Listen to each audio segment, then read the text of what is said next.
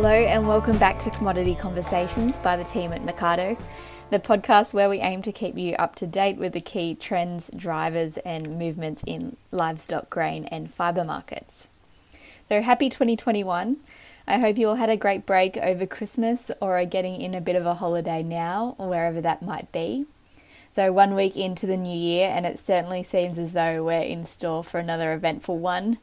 So for livestock markets, there was some great rain over the eastern half of the country, which is really setting up many livestock producers for the year ahead.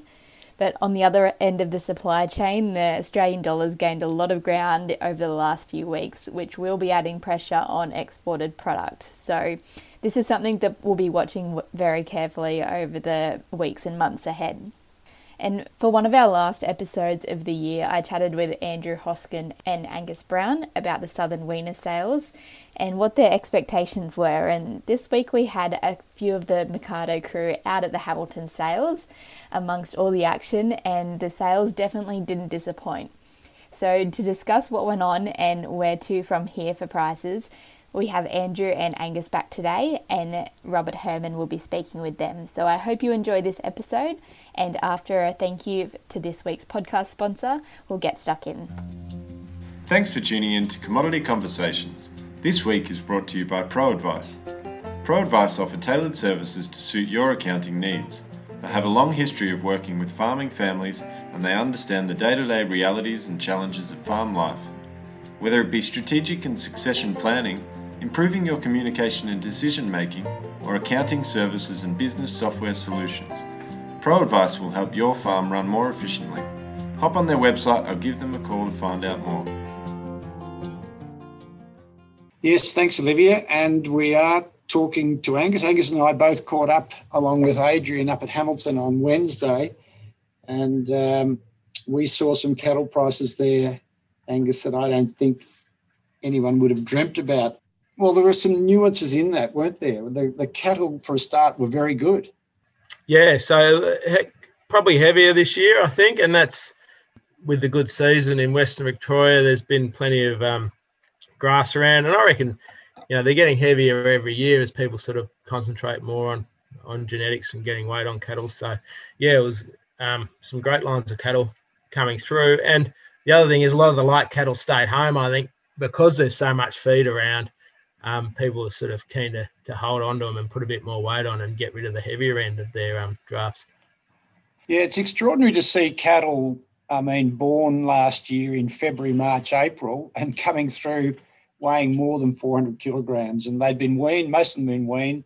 It was just you're right, I think you're right. The cattle producers in the area are getting better and better at it. They also had some extraordinary prices.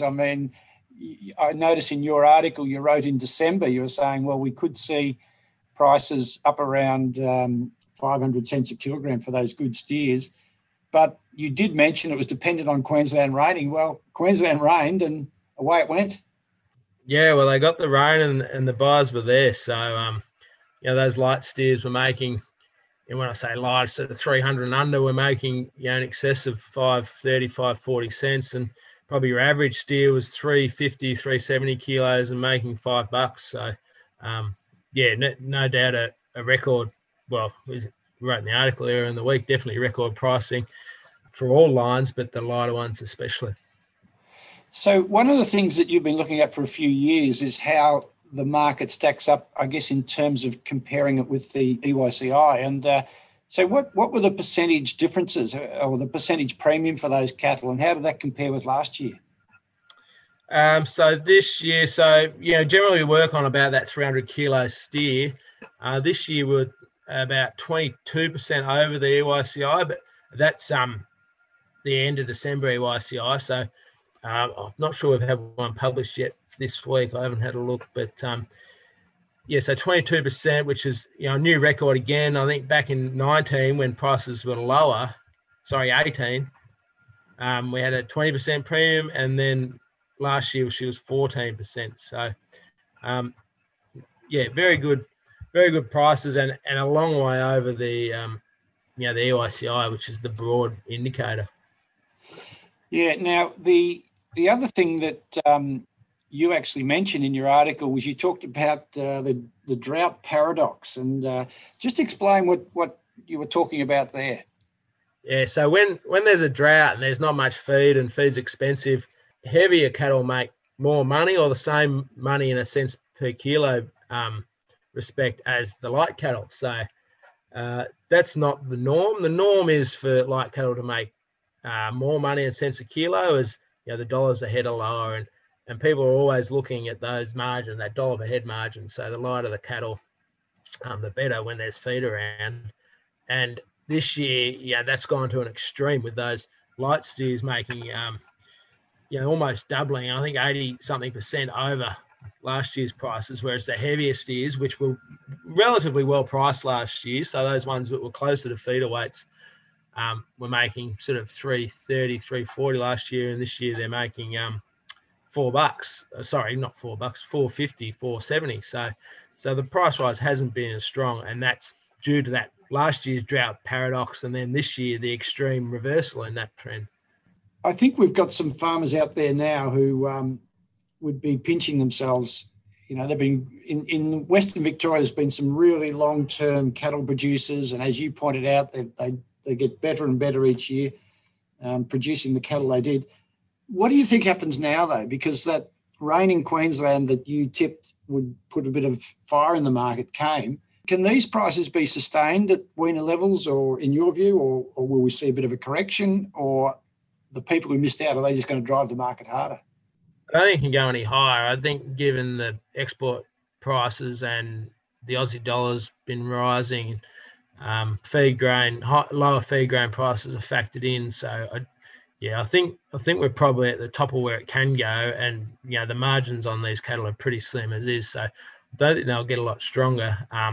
Whether they'll come off is obviously depends on season, and depends on what happens with the autumn pretty much. So if we get a good autumn, they might tick along around these levels. If we sort of have a dry autumn and the breaks late, then we'll probably see them come off a bit. Yeah, look, and I think we all agree that it's very hard when you're at these extreme levels to have a firm view on what's going to come ahead, because things are so buoyant and so bullish. Thanks a lot, Angus. It was good to catch up in Hamilton. See you on your old patch and the old cattle yards where I hesitate to say how many years ago I started selling cattle there. We'll talk to you later. Thanks again for your article, and all the best. No problems. Thanks, guys. You're listening to Commodity Conversations. Next up, Rob has a chat with Andrew Hoskin. Well, Andrew, we pontificated and speculated in December about how this weaner market might pan out. But before we talk too much about that, I just want to comment on the amazing situation that there were 10-month-old steers, pens of 10-month-old steers that were over 400 kilograms. I mean, it's just a real fantastic testament to the breeders, isn't it?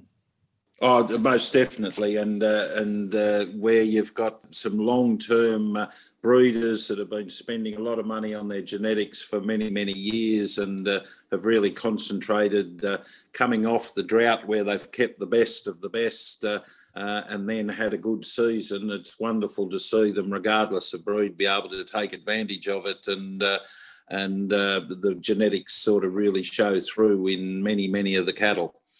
Congratulations to all of the vendors on the outstanding job that they've done, and on some wonderful calves sort of right across Victoria and South Australia. Of course, they've also been very well rewarded for those that having a great season and great prices at the one time is almost too much to expect. So, but these cattle are being bought, Hosco, and they're heading in all different directions. What's your mail on where they're going and what the plans are for these the people who are buying these cattle? I think, just to expand a little bit on what we've talked about in the past, when you look at who's bought the cattle and who's operated in the different markets, it's congratulations to the breeders. They've had a wonderful time and are getting just desserts. But the people that have bought them, when you break it down at some of the sales, there might be 6 or 8 key buyers. most of those have strong links to brands, supermarkets, end users, and you've got a very good idea or know where and what they're doing with them. A lot of those people, yes, the sums are very, very difficult to make add up. And I'd still err on the side of caution to a lot of people, but to the industry where they've developed and spent a lot of money on some of these quality brands, be it by breed or by or days on feed or grass, if you break it down into that, it's really quite pronounced who's bought the cattle and what they'll end up doing and which boxes they'll more than likely end up going into. A lot of those people will more than likely have supply chain commitments where they're doing it 12 months of the year, and these cattle will fill a part of it. So I think if you take that into account and factor that into all the questions, well, okay, you'll see some of these operators step in and be quite sustained in their bidding, but they'll have commitments or relationships that they have to work their way through that could be established for 1 year, 5 year, 10 year, 30 years. You mentioned commitments, Osco, and commitments are two-way things. So the customer they're supplying is also relying on that continued supply as well. So there'd have to be some sort of partnership involvement in going into a market at these levels. No doubt, and some of them will have arrangements that might be on a cost-plus basis or on a shared arrangement. There'll be people that will have you can write a forward contract for the right cattle for certain jobs into the winter that are at reasonable levels. Certainly the margins aren't very exciting on what the stores are making, but if you've got a ongoing relationship that you have to keep going, most definitely there's still a sandwich in it. You'll also see a number of the feedlots that will be backgrounding in their own right. They'll be spreading their margin across two parts of their chain. They might be trying to cheapen the cattle up on grass, improve the health and quality of them and get them up to a weight to go into the feedlot to feed on for their specific market. So, they might be costing them $5 today. They'll background them up and have them going in at a lesser price and a heavier weight when they go in. It comes back to where you measure the profit and where you take it, but they're protecting brand and protecting quality. And if you break that down across all the markets, it sort of opens up a little bit where you'll see some of the feedlotters, the valleys, the supermarket type suppliers and those with brands might hop into the black cattle. You'll see some of the grass finishers and the Gippsland bullock fatteners hop into sort of the British and the Euro cross sort of thing where they've got weight gain advantages off grass to suit those high value grass markets that we've got nowadays. And all of the breeds have presented very, very well, and all of them have sold very, very well. I don't think there's huge differences across the board. There's certainly a pronounced EU premium that's there. I would say to a lot of people moving forward that nowadays with all the various audit requirements and everything just to have an LPA, if you're not ever going to use HGP, just get EU registered. It costs you nothing and it gives you an added bow with little risk. So that's something they can do over the next 12 months. They might get something out of it, they might not, but it certainly would give them an added opportunity next year. And pretty much the same with all the grass markets that we talked about. If you're not registered, you're missing out on the potential.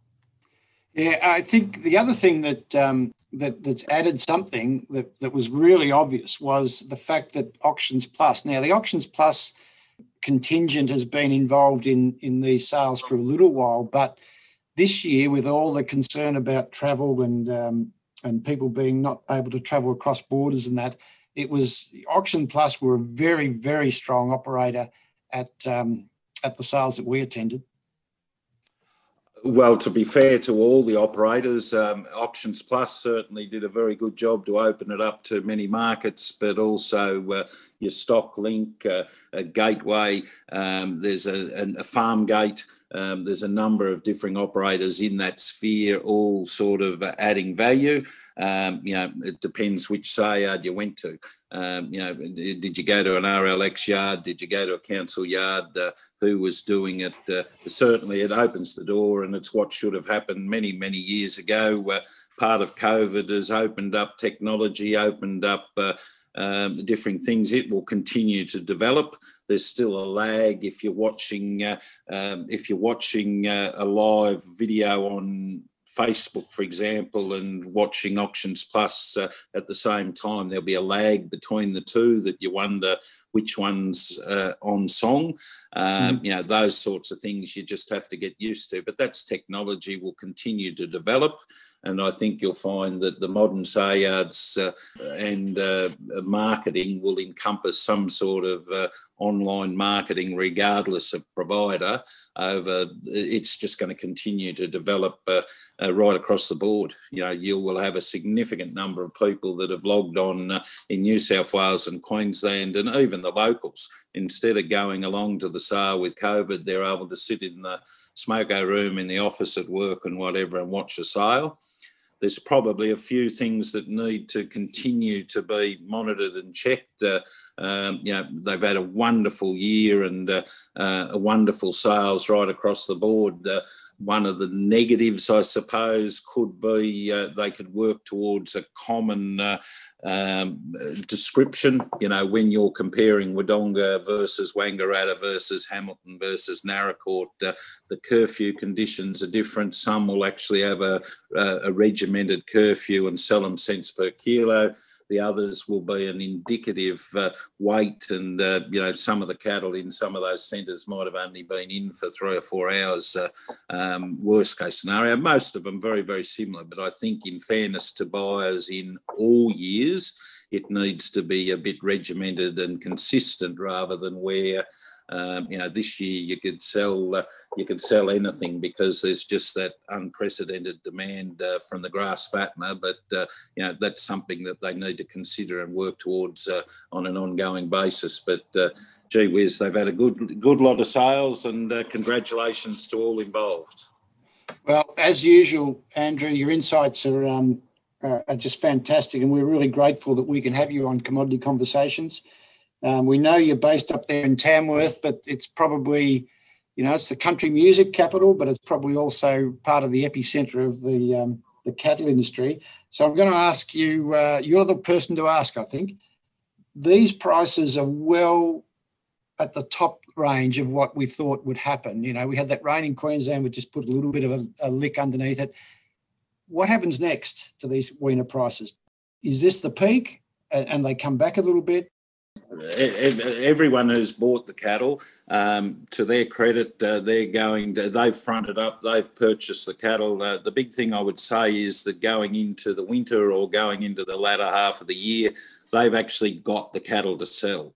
Now, the numbers are not there. This time last year, you went into Western Australia, you went into the top end and bought differing sort of cattle to fill markets and to utilise grass. I don't think that opportunity is going to be there this year. We're just getting less and less numbers about the place and more grass. So at the end of the day, you've got the producer, and you can't stop a cocky with grass. They're tearing in, filling the gaps. I hark back to what I said there earlier, where the specialists or those that are in the industry all the time filling and meeting their requirements, and that's a lot of the cattle. In years gone past, you'd go to Gippsland, you'd go to the Monaro, you'd go to the Northern Rivers, you'd go to Tasmania. They're the sort of runner calves that you'd go to get those higher quality, well-bred cattle. All of those areas are going to have significantly less numbers based off drought and rebuild. You really aren't in a position to go anywhere and get a great heap of cattle to maintain a black label brand or a grass brand. Numbers are going to be an issue right across the industry and right across the eastern seaboard for quite some time. And I think that's more reflected in the heifer sales than it is in the steer sales.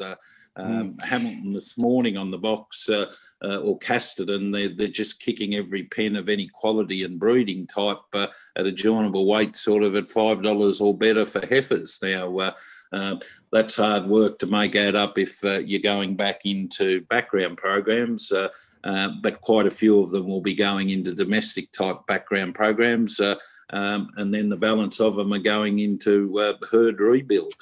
On top of significantly less numbers than normal, where the breeders are hanging on to probably a few more to add to their own replacements.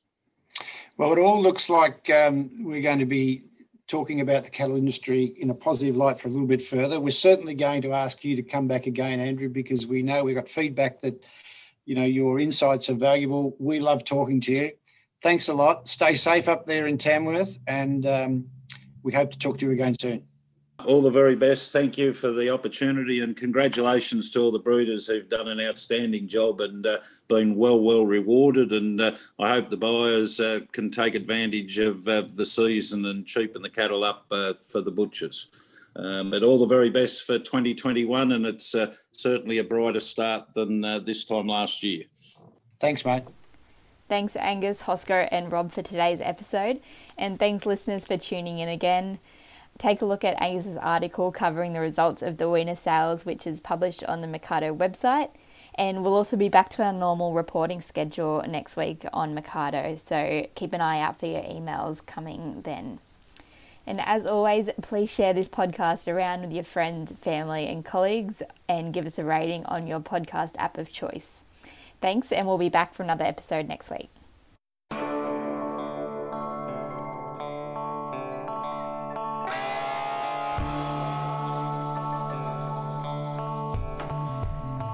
Thanks for listening to Commodity Conversations, audio production by David Myers.